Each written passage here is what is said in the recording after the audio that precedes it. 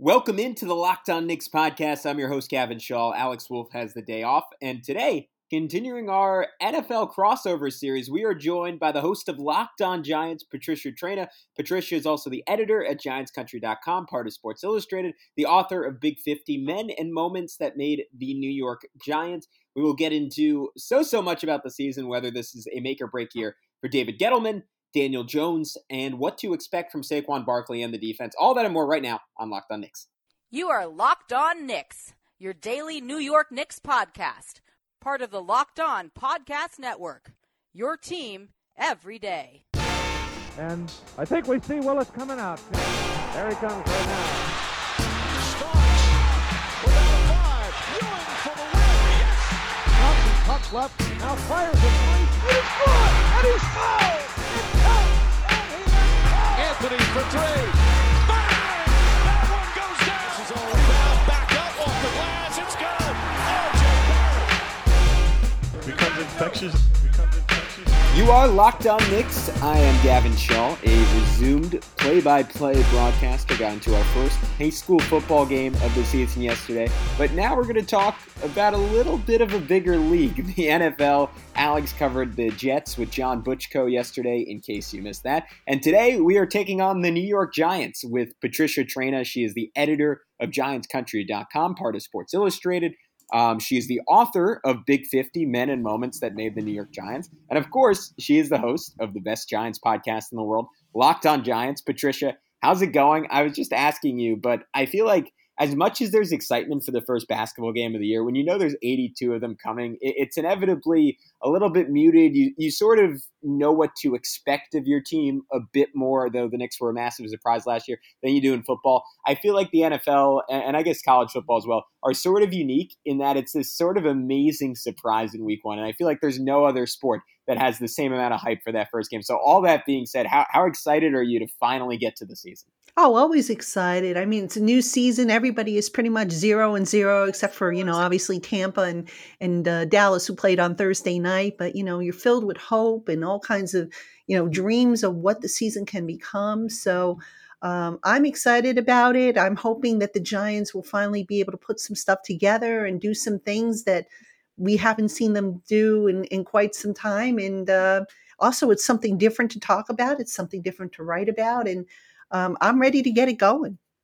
Yeah, I am too. I'm really, really excited with this whole new group of pass catchers that they've assembled. I just feel like in so many ways, this is a defining year for this era of Giants football, and whether or not it will continue along the same path or maybe divert to a starkly different one next season, depending on how this goes. And that's sort of where I'm headed with this first question. Is this ultimately a make or break year for David Gettleman? I just think it's going to be fascinating to watch in real time how his decisions both in this year's draft and the last couple age throughout this year. Obviously, we're going to get to see Devontae Smith on Philly, who we just missed out on at some points this year. We're going to see Justin Fields at some point this season. We're going to see Mac Jones right away, both of whom he decided to pass on in favor of keeping Daniel Jones. We're going to see if the offensive line is finally figured out, which is sort of at least in my mind, part of the reason he was brought in, because he was the guy who was going to fix that. That has not happened in his first couple of seasons. Do you see it that way, or do you think things can continue? The Giants can sort of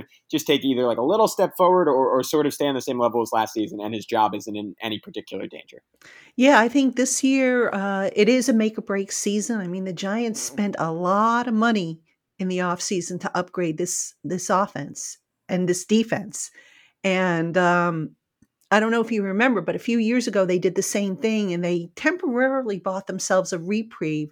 This was done under Jerry Reese, the previous general manager. And they in 2016, they finished, I think it was 11-5.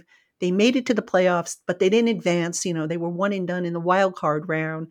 And the situation kind of reminds me of this year, in that, they spent all this money on Kyle Rudolph, on Kenny Golladay. They added a Dory Jackson at cornerback. So when a team usually does that, that means that they're trying to take a shortcut or they're trying to get a mulligan on something that they missed out on. And it's a dangerous way to try to build a franchise, because eventually it crumbles, as we saw what happened in 2016. And they tried to do it, I think, in 2014, and it didn't have any success. So This is a big gamble. It needs to pay off. They've got patches over some major holes on the roster, and we'll see if the patches hold the water out, from sinking the ship. I have my doubts about it, but that said, it's all about bringing in the right guys, and if these guys stay healthy, and like you said, if the offensive line performs, and above all, Daniel Jones needs to step up. I mean, I don't feel we're talking enough about him this summer. I think the Giants can do some things, make some noise in this division, especially in a weak NFC East division. It looks like it's going to be another weak one. And Dave Gettleman needs this, because if they flop, if they underachieve, he's out after this year. Yeah, so let's get right into it with Daniel Jones, because I've always thought, I always question teams that draft a quarterback and then don't immediately devote all their resources to getting him the best possible help, whether it's wide receiving talent, whether it's pass protection talent. And you can certainly argue whether the Giants have achieved that on their offensive line for Daniel Jones. You cannot argue that they have stacked an arsenal for him at wide receiver, with your point, with Kenny Golladay, with Sterling Shepard coming back, with Kadarius Toney, who I know has been sort of MIA for a lot of this offseason, but certainly a game-breaking talent. He has the options, forget about Darius Slayton, to really have a breakout year on that front. And I think the best thing about that is you get sort of a clean evaluation environment. And you can say without a doubt, all right, this guy is a high-level NFL quarterback, or he's not. And through 2 seasons, obviously, we've seen flashes, but by and large, he hasn't been that guy. Is there any reason to think that a year 3 jump is coming, or is he who he's been? That's a good question. At times you watch him and you say, okay, I see the jump. But then you watch him in game action, and he's doing the same stuff he's done all along. And what I mean by that is the decision making. The one thing that drives me crazy about Daniel Jones is his post-snap decision making. It's like if his first read isn't there, it's like, oh my God, what do I do? What do I do? He stands there and he pats the ball. They call that burping the baby, I guess. And he just stands there and he's looking. And sometimes he's late with his throws. Sometimes he misses guys. It's interesting. I just wrote an article about that, about decision making. And I don't know if you saw the preseason finale, but the throw to Evan Ingram that was picked off, part of that's on Evan Ingram, yes, but that throw probably should have never been made because it was thrown across Daniel Jones's body, off balance. It was just a bad decision. Then there was another throw that he missed in the second quarter. It was Devonta Booker was streaking across the middle on a crossing pattern, and he was right in front of Daniel Jones, and he didn't see him. Daniel didn't see him, didn't throw the ball to him, and I think the pass went outside the numbers, and I think it went for an incompletion. So when you see things like that, you say, my God, Daniel, what are you doing? So he's got to morph from that game manager to a game winner. And right now, I think the jury is still out. Now, head coach Joe Judge has said he's seen improvement in Daniel in his pre-snap and post-snap reads. I'll defer to Joe Judge because obviously he sees him every day. He sees a lot more than I see, but I need to see it in a game in order to say, yeah, Joe, you're absolutely right. Do you think, was there any thought in the draft of taking one of those 2 quarterbacks who was there? Or do you think it was not even a conversation because this organization is sort of, I don't know, I'm trying to think of the right phrase. They've sort of sealed their fate with Daniel Jones, right? And it almost feels like, at least his front office, like either he's going to win with them or they're all going to be gone in a season. All right, guys, it's that time. Let's take our first break and talk about DirecTV. Does this sound familiar? You've got one device that lets you catch the game live, another that lets you stream your favorite shows. You're watching sports highlights on your phone, and you've got your neighbor's best friend's login for the good stuff. Well, I want to tell you about an easier way to get all that entertainment you love without all the hassle, and a great way to finally get your TV together. It's called DirecTV Stream, and it brings you live TV and on-demand favorites like never before, so you can watch your favorite sports, movies, and shows all in one place. That means no more juggling remotes and no need to buy another device ever again. And the best part, there's no annual contract, so get rid of the clutter and the confusion and get your TV together with DirecTV Stream. You can learn more at directtv.com. That's directtv.com. Compatible device required. Content varies by package. And this episode is also brought to you by Sweatblock. There are a few things in life that just aren't fun to talk about. One of them is excessive sweating. When you're sweating through your shirts for no reason, it's embarrassing, right? Some of you may know that I personally have dealt with this. I cannot tell you the number of times as a broadcaster I've either been in the studio or in a gym and I'm just sweating through my shirt. It's the most frustrating thing in the world. It's the one time in your life you really, really need to look good. You need to look impressive. You need to look confident. And you raise your arms up to make a point, and there are just two big sweat stains on the armpit. It's horrible. Now, listen, I know this isn't life and death, and there are much worse problems in the world, but let's be honest, in the moment, it feels like a big deal. And that's why I use Sweatblock antiperspirant wipes. Sweatblock is stronger and more effective than most clinical antiperspirants. You simply apply it at night before bedtime.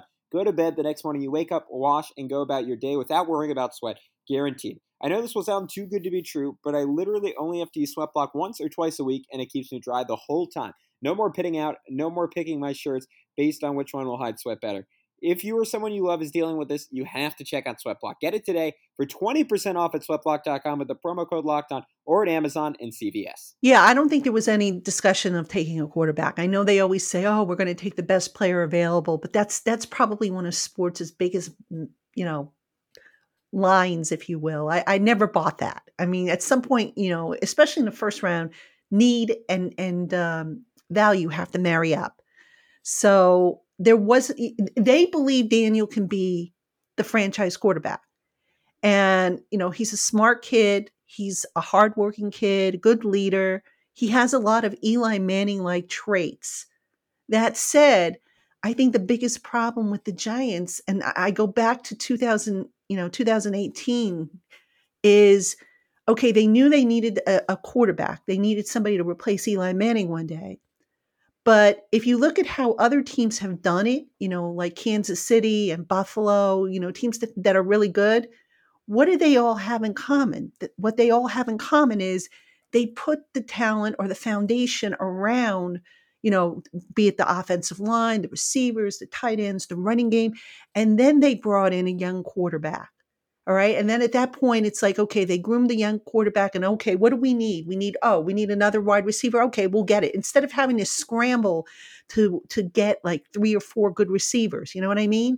So the Giants didn't do that with Daniel Jones. And I never understood the thinking behind that. I mean, wouldn't you want to have everything in place or as many pieces in place for your young quarterback so that he can step in and succeed? Or, maybe not be, Patrick Mahomes, which I think was a rare case, but at least give him a chance to succeed as opposed to putting him behind a revolving door offensive line, receivers who were, over the hill. They brought in Golden Tate for Odell Beckham Jr. I mean, come on.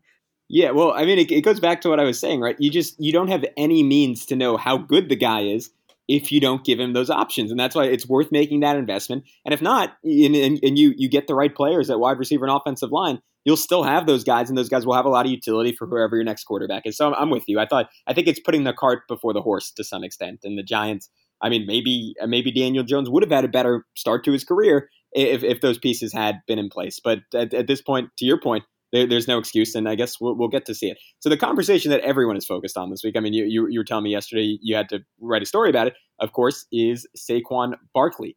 And I guess my question isn't, like, it seems pretty clear his usage is going to be fairly limited in this first game, or at least that's my assumption, and that's what Joe Judge has seemingly emphasized throughout the week. But what are sort of your expectations for this run game collectively throughout the year? Because I'm with you. I feel like this offensive line for, I don't know if it's the 3rd straight year, the 5th straight year, the 7th straight year, it feels like they're sort of relying on a hope and a prayer. And obviously, like someone like Andrew Thomas, you expect to make a jump in year 2. Like I still think even if that pick was relatively disappointing, given the 3 tackles going after him, probably all being better players, I still think he's going to be a solid option for them. But the rest of this line, like, it still feels like that's what confused me about the money spent.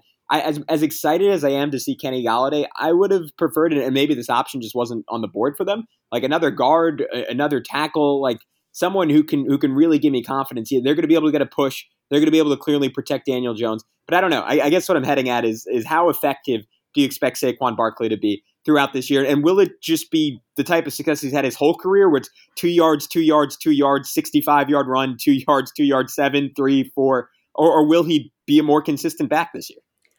That's a really good question. And that's a point that I think a lot of people, when they talk about Saquon Barkley, they don't really bring up. He's pretty much a feast or famine type of runner. He does a lot of things well. Don't get me wrong. I mean, I'd like to see them use him more in the passing game. I don't think they have used him enough. You know, they throw these little check downs, big whoop. I mean, they're not really taking advantage of him and his speed and his ability to create mismatches against defensive backs and linebackers. So I'd like to see that happen. But yeah, as far as expectations, this is really weird with Saquon Barkley because the Giants have brought him along slowly all summer long, even going back to the spring. They've gradually increased his workload, and now it looks like he's going to play Sunday, which is great. I mean, we all kind of figured that's how it was trending, and then you would have thought that maybe they would slowly integrate him more because he really hasn't had live hits. Now he's had them in practice, but it's not the same because in practice, as you know, it's a controlled environment. So Joe Judge yesterday was kind of suggesting, I think he hinted that, hey, he's cleared to play. He's going to play. There's not going to be any restrictions or there's not going to be a leash on him or anything like that. He's just going to go out and he's going to play. And I question the wisdom of that because you've been so deliberate in bringing him back. And now you're going to just take the bubble wrap off and let him go from zero basically to 100 miles per hour. It kind of reminds me a little bit of last year when Judge kept insisting Daniel Jones, who we all saw with our own eyes that Daniel Jones couldn't walk properly, let alone how the heck was he going to protect himself, after he had the hamstring strain. And Joe Judge is like, oh, he can go out there, he can protect himself, we feel confident. And I'm sitting there going, what is he seeing that I'm not seeing? And sure enough, we saw him go out in that Cardinal game and he got injured again. And he had to miss another game. And then it came out later that Judge said, oh, Daniel was really hurt. And, he probably should have been on IR, but, he's tough and he didn't. So you just wonder about some of that thought process. And I get it. If a guy's healthy, you would expect him to go out there and play, but you also got to be smart. And I hope the Giants are going to be smart with Saquon Barkley because he has worked so hard to come back. And I'd hate to see him have any kind of setback that sends him back to square one.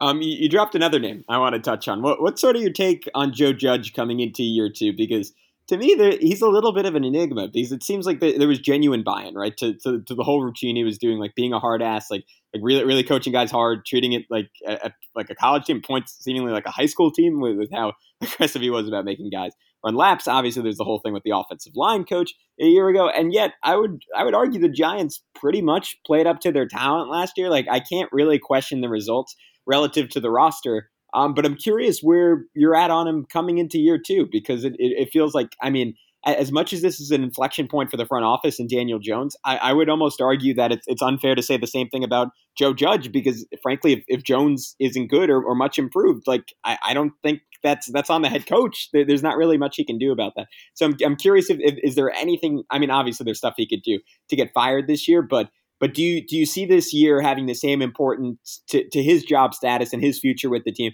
as it does Gettleman and Jones, or is he a little bit safer? I think he's safer.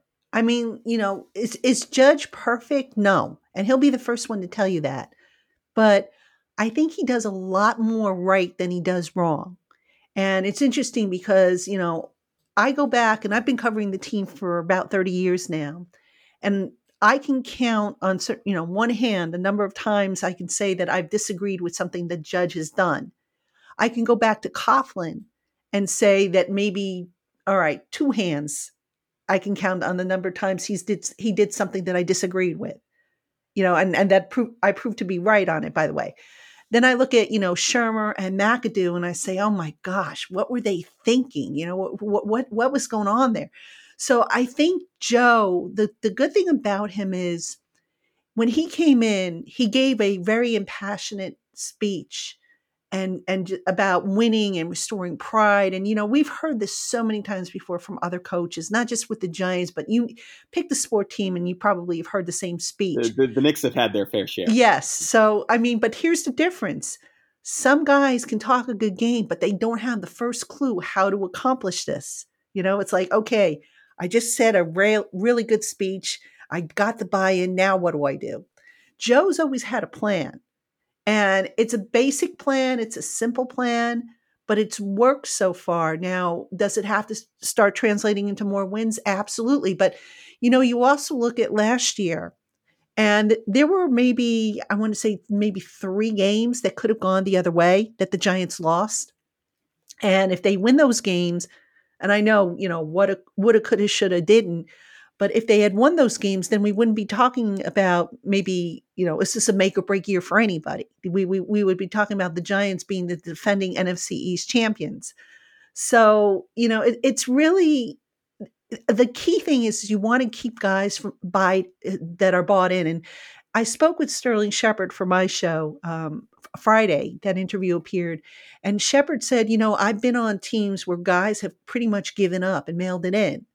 And he said last year we didn't mail it in, even though there were some bumps along the way and some times where we were maybe questioning whether or not we were heading in the right direction. Nobody mailed it in. And I think that's the difference. And that starts with the head coach. And Judge is a motivator. And the thing I like about him is he doesn't sit in the golden castle, as I call it, and just pass down orders through his underlings. He will come down, look guys in the eye, say, okay, guys, we're going to run laps today, but here's why we're going to run laps.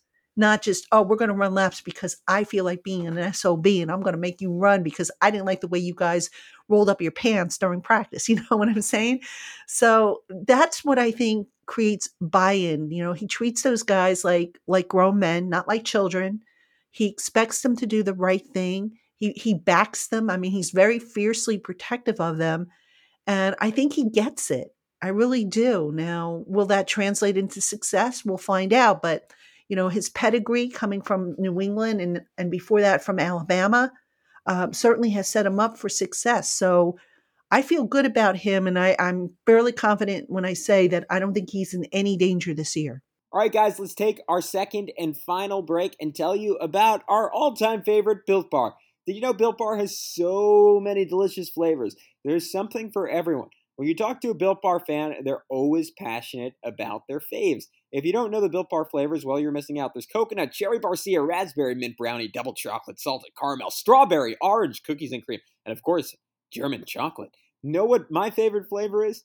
It's coconut, obviously. I'm a sucker for anything coconut. Pina colada, but especially coconut with like some sugar. Oh, I throw it in my oatmeal. It is just spectacular. If you haven't tried all the flavors, you can always get a mix box where you'll get 2 of each of the 9 flavors. Not only Built Bar flavors the best tasting, they're relatively healthy too. They have 17 to 18 grams of protein, calories ranging from 130 to 180. Only 4 to 5 grams of sugar. That's the big thing for me. So many times with workout bars, you look and it's 26 grams of sugar and you're saying, how is this good for me? This isn't sustainable. And only 4 to 5 grams of net carbs, which is just awesome. Amazing flavors, all tasty, all healthy. Order today and get the grasshopper bar or raspberry or whatever you like.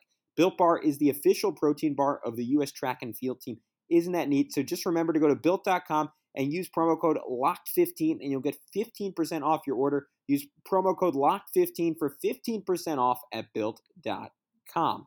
It's that time of year again, and all eyes are now turned to football. Teams are back on the gridiron to start the season. As always, BetOnline is your number one spot for all the pro and college football action this year. Get all the updated odds, props, and contests, including online's biggest $500,000 NFL mega contest and the world's largest $200,000 NFL Survivor contest open now at BetOnline. You can head to the website or use your mobile device to sign up today to receive your 100% welcome bonus if you use our promo code LOCKEDON. BetOnline is the fastest and easiest way to bet on all your favorite sports. From football, basketball, boxing, right to your favorite Vegas casino games, don't wait and take advantage of all the great offers available for the 2021 season. BetOnline, your online sportsbook experts. Yeah, I'm with you. I think he has this season and probably one more, especially if there's a new quarterback to figure things out. All right, before we get into like one final big picture question, I wanted to ask you about the defense because the Giants, I would almost argue, and maybe this is the ultimate feather in Joe Judge's cap, played above their talent on that end of the field. They were only about average by DVOA, but I would question if they even had average talent last season on that end. Obviously, guys like Leonard Williams really stepped up and surprised me and played up to their talent level. As far as I'm remembering, outside of Adoree Jackson, not really a ton of major additions on that end. What do you sort of expect? Do you think there's another step forward for this team? Is there a little bit of a regression given that, again, I could be totally off on this, but I feel like the talent level isn't outstanding, especially when you look at a team like the Redskins in the same. Oh my God, I said it. The Washington football team, my fault. In the same division that have all this outstanding young talent. I don't really. There's not a lot there that excites me, but maybe that's just for lack of knowledge. Patricia, is there a reason I should be excited about the Giants defense? Yeah, I think the Giants defense is going to be better. Patrick Graham, I mean, right there, if you're not excited about Patrick Graham, then, I don't know what else is going to get you excited. But here's the thing. Patrick Graham is like a mad scientist. And I mean that in a good way. He's got so many options, um, so much more talent that I think that he had a year ago. Adoree Jackson. They're getting Xavier McKinney for a full season, fingers crossed. They added Azeez Ojulari on the edge. They're getting back Lorenzo Carter. They're getting back O'Shane Zimenez, another couple of young edge rushers. Dexter Lawrence is in year 3. So if you're Patrick Graham, and then you've got that safety group, oh my goodness, Logan Ryan, Peppers, McKinney, Julian Love, which those guys can do any number of things. So if you're Patrick Graham, you're sitting there and you're going, my God, just think of all the combinations I can come up with, to thwart guys. And I always say this when it comes with a new coaching staff in the NFL. I always say that a new coaching staff, if they are lucky, can catch the league off guard because teams don't have film on them. They don't know how they're going to trend, how they're going to think, how they're going to deploy personnel. Once they have film on a guy, then it becomes maybe a tad easier to catch up with them. That said, I think Patrick Graham is so brilliant with what he does and how he comes up with different schemes. I mean, this is a guy, remember, who can draw up a play on a chalkboard the night before a game, put it in. They don't even practice it, and boom, they execute it. I mean, just look at the 2-point conversion play in the first game against Washington last year. That was a play that they put in the night before, didn't even practice, and they were able to pull it off. So I just think that, Patrick Graham, if you're looking for a reason to be excited about this defense, you got to start there because he's so creative, he's so innovative, and he's got the pieces now to do what I think he wants to do. Whereas last year he was lacking, the depth at cornerback to run a lot of man coverage. So they had to run a lot of zone with mixed results. He's got a slightly better pass rush, I think. Leonard Williams is coming back. Dexter Lawrence, an underrated guy on that defense we don't talk about a lot, but, I think we need to. So, yeah, I think there's plenty to be excited about there. All right, you convinced me. I'm gonna be watching out for that in the first game. I'm a little more hyped than I was coming into this podcast. Who's speaking of the first game? Is there one newcomer, whether a rookie or a free agent, that you're particularly excited to see?